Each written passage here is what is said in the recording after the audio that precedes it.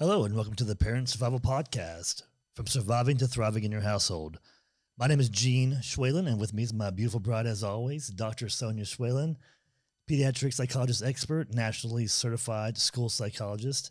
And today we are going to talk about home for the holidays, unwanted guests. No in-laws if you're listening or watching. I'm not talking about you. We're talking about depression, stress, and anxiety, which is really prevalent a lot of times during the holidays.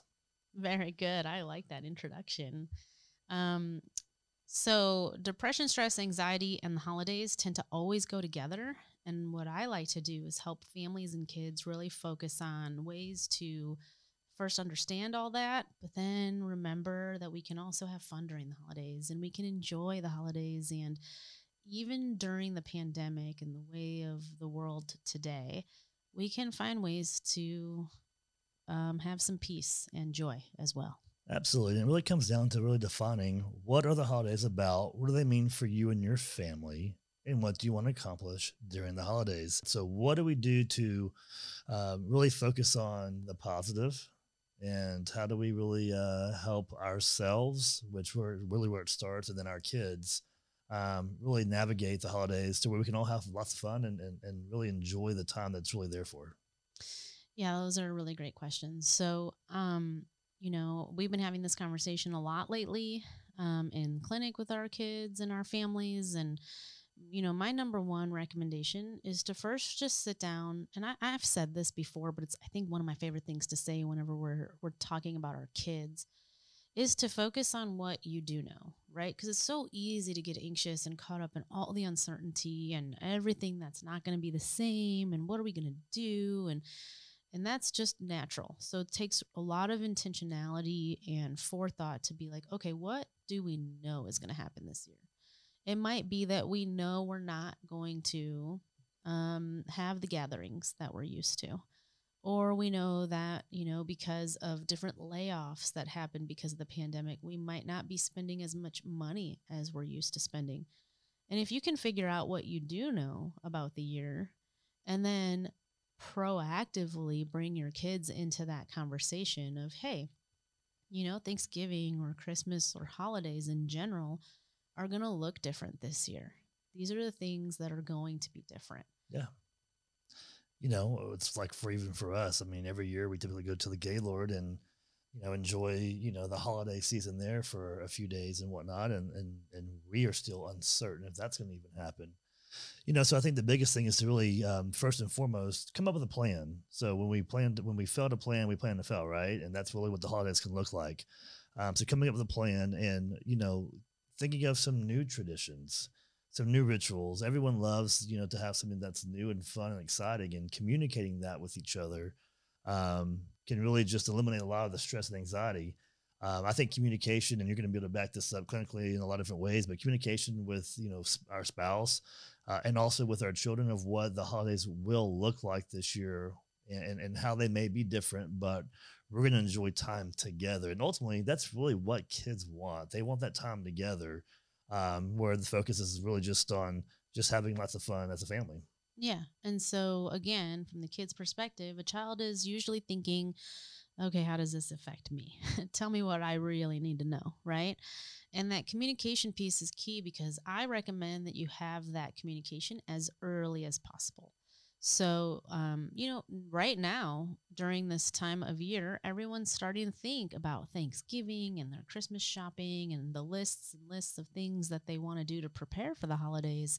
This is the time to have that conversation with the kids. If things are about to be different this year, different than they've ever been before, give your child or children time to process that and feel their feelings about it. They may be really sad that they're not going to see their favorite aunt this year, or grandma and grandpa can't fly in because of the pandemic, or whatever it may be.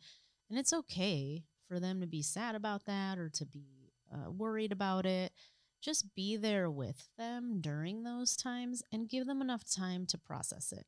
So if they need some space, if they need to talk about it or cry about it, or they want to, go to bed every night, just discussing it with you, let them have that space for a little bit. It's absolutely just necessary to communicate early. Absolutely. talking about what we used to do and what we're going to do, and again, coming up with some creative ways to kind of replace some of the things that may not happen this year.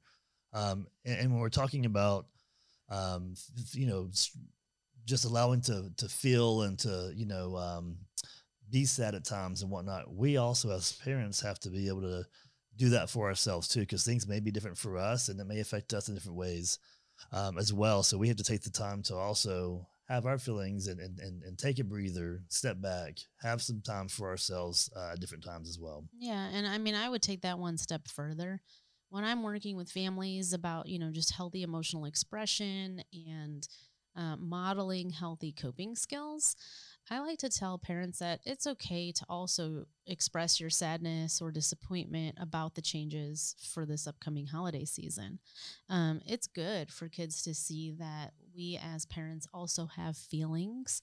And then the most important thing there is that we as parents have what we need to take care of ourselves. So we have to show our kids, yeah, mom or dad feels sad. And when we feel sad, we talk about it. We go for a walk. We might take some time alone and just pray or write about it or whatever it is. But they need to know that we have everything, inside of us. Like we're using our own coping skills to take care of ourselves because we never want to put pressure on our kids to feel like they can't see us upset or they don't want us to be upset because then they also feel like it's up to them to make us happy or make us feel better. So I don't recommend always putting on a happy face for your child, but I do recommend that if you are going to be real and genuine with your emotions, that you're also very active in showing them how you're going to cope with those emotions. That makes perfect sense. The gift buying and the feeling like you are obligated to buy your kids all these great things to make them happy. You've got nieces and nephews or whatever it may be, and parents and family members that you also need to buy for. Sometimes that can feel like an obligation. So setting a realistic budget, looking it over, and determining what you can spend and what you will spend um, is very, very important because that's where a lot of stress. I mean, the number one stress usually with people is finance. That's the number one stress on marriages is finance. So really setting that budget and figuring out ways to be creative can be very important. And having those conversations with your kids that some of us have lost jobs and money's not the same right now and things may be different there. So just having realistic expectations. Your kids may have gotten all these things last year and that may be a norm for them. And so the kids are going to have expectations based on previous years. And so that's going to look different. Then having that conversation many times is going to be very important. Yeah, and I mean, I just want to put out there too for families and parents that are worried about this. If you're concerned that you're not going to be able to put as many presents under the tree this year, or maybe you don't want to because you know that you'd rather budget for things later, and you're just wanting to be more practical this year and make some changes, that's okay. You need to do what feels good. And as you mentioned just a moment ago, kids really want to focus on feelings, fun, like they're going to have fun this year and be able to spend time with family, and that togetherness and that joy is still present, even if they don't get presents. Absolutely. And so kids actually are very resilient. Well, that makes me think of a shirt that Gino used to wear all the time. Your present is my presence. It's really No, quite funny, and that's it's really funny, but it's true, and it that's why is. it's funny, right? So, um, kids are resilient; they'll get over it. It's not really about what's under the tree; it's really about who's around that tree. And I think if you're able to focus on that and really highlight that and make that the main priority, this could actually be a really positive shift for many families this year. This could be the way that you set up new traditions. And so I know we're going to talk about that here in a minute, but really creatively brainstorming as a family, like what are you going to do this year and how can you make it special, even if it's different?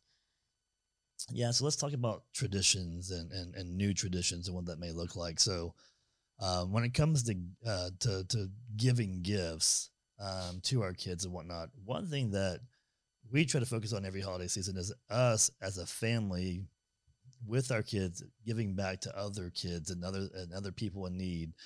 And that doesn't even have to be buying gifts. That could be serving in different ways. There's a lot of opportunities that's going to, there's always tremendous opportunities to serve in different ways. in every community. Whether it's buying gifts for those in need, whether it's lending a helping hand, delivering food. There's all kinds of ways to really donate your time and everything else. And kids really love that. And just acts of kindness in general. So you talked about serving with your time or donating things, right? But there's even just get your child to write out or draw a picture or make a card for someone that needs it. Or don't even look outside your home because sometimes we forget that the people inside our home have a need. And there's need everywhere we look. So you can just do a random act of kindness by making your brother's bed or helping your mom in the kitchen, asking her if she wants you to unload the dishwasher. Those little things change character and develop people, our little kids into really great adults for, in their future. Absolutely. And growing up, some of the traditions that I still remember that are just most dear to my heart are the times that, I mean, with my mom, we would bake all kinds of cookies and candy, all kinds of different candies and cookies. And we would actually package those up and give them to teachers and friends and other people out there. And we would bake all kinds of things. And we would, as kids, help. I mean, we'd have all the cookie cutters out, making sugar cookies with all different types of decorations on them and whatnot.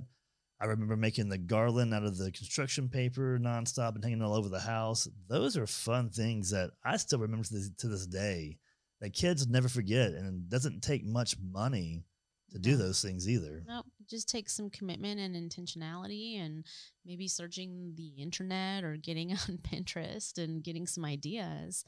But you're right. Those happy memories, those people really remember the way they feel after an interaction versus what was said or what wasn't said. Or what was given or not given. Right, exactly. And so if we're focusing more on just keeping a peaceful and joyful home for the kids during the holidays, no matter what we're doing or not doing, is not really going to be the focus. It's going to be about creating that overall atmosphere of peace and joy. Absolutely. So let's talk about some other traditions. What about going caroling and whatnot in the neighborhood? Yeah, that's an interesting tradition. Like if you're a singing family, go for it. um, Obviously, while you're social distancing and maybe wearing your mask. Absolutely. One thing that I think is also very key with stress, anxiety, depression, and whatnot, and how it just escalates. We see it in clinic. The numbers escalate as far as people calling in during the holidays. Sometimes it's, again, the overwhelming just feeling of having to do all these things or whatnot. Sometimes it's really good to learn to say no. We don't have to do everything. We don't have to, be at every event. We can say no, and it's okay. No, and I'm so glad you said that because I think part of the stress this year is if you're the family who goes to see someone else and you don't want to this year because you have concerns about coronavirus or just risk in general, right? And so how to say no, how to have that conversation with your family if you're the one not going to them this year. So that's a really great point. So what I normally recommend is just talk about what your plans are and why. Tell your family members that you still very much love them, that you're going to miss them.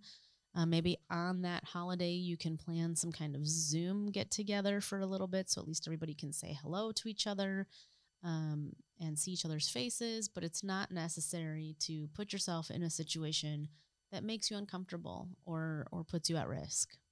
Absolutely. So when we're dealing with stress and depression, what are some tips, some things that we can do to kind of, I guess, address that during the holiday season? There's a lot of things, obviously, that the holidays can bring and trigger. And if we're not maintaining, our health and whatnot, how's it going to impact our kids? So what can we do during those times where we feel triggered? I mean, we talk about coping skills all the time, right? And so we want to do everything we can to remain from becoming triggered. So we want to be really proactive. We want to make sure we're still just the basics, we're getting enough sleep and we're eating enough food and drinking enough water. We're getting enough sunlight. I mean, those things are real basic, but they're huge. I mean, if those basics aren't even being met, then we can't really expect that we're going to start feeling better. Um, And so I always say, let's start with the basics, right? And then if once we get that under control and we are getting enough sleep, we're eating well, and we're taking care of ourselves, then I say do everything you can to prevent from being really isolated this year, because coronavirus has already isolated us, and the holidays with people not gathering and choosing not to travel can make things even more isolating. And so reaching out for support and making sure you're talking about how you're feeling. It's okay to talk about it. It's okay to say, like, this year kind of sucks, right? I mean, there's so many changes, there's so many differences about it, and nothing's normal anymore. It's fine to say that. You don't have to hide it. You don't have to act like everything's fine. It's okay. We're kind of all in this together. There's no doubt about that. Yeah, that's great advice. I mean, sometimes things just aren't the way that we remember them and whatnot, and it can kind of stink for a minute. But again, it comes back to setting proper expectations and creating new traditions and rituals that we can really enjoy and whatnot.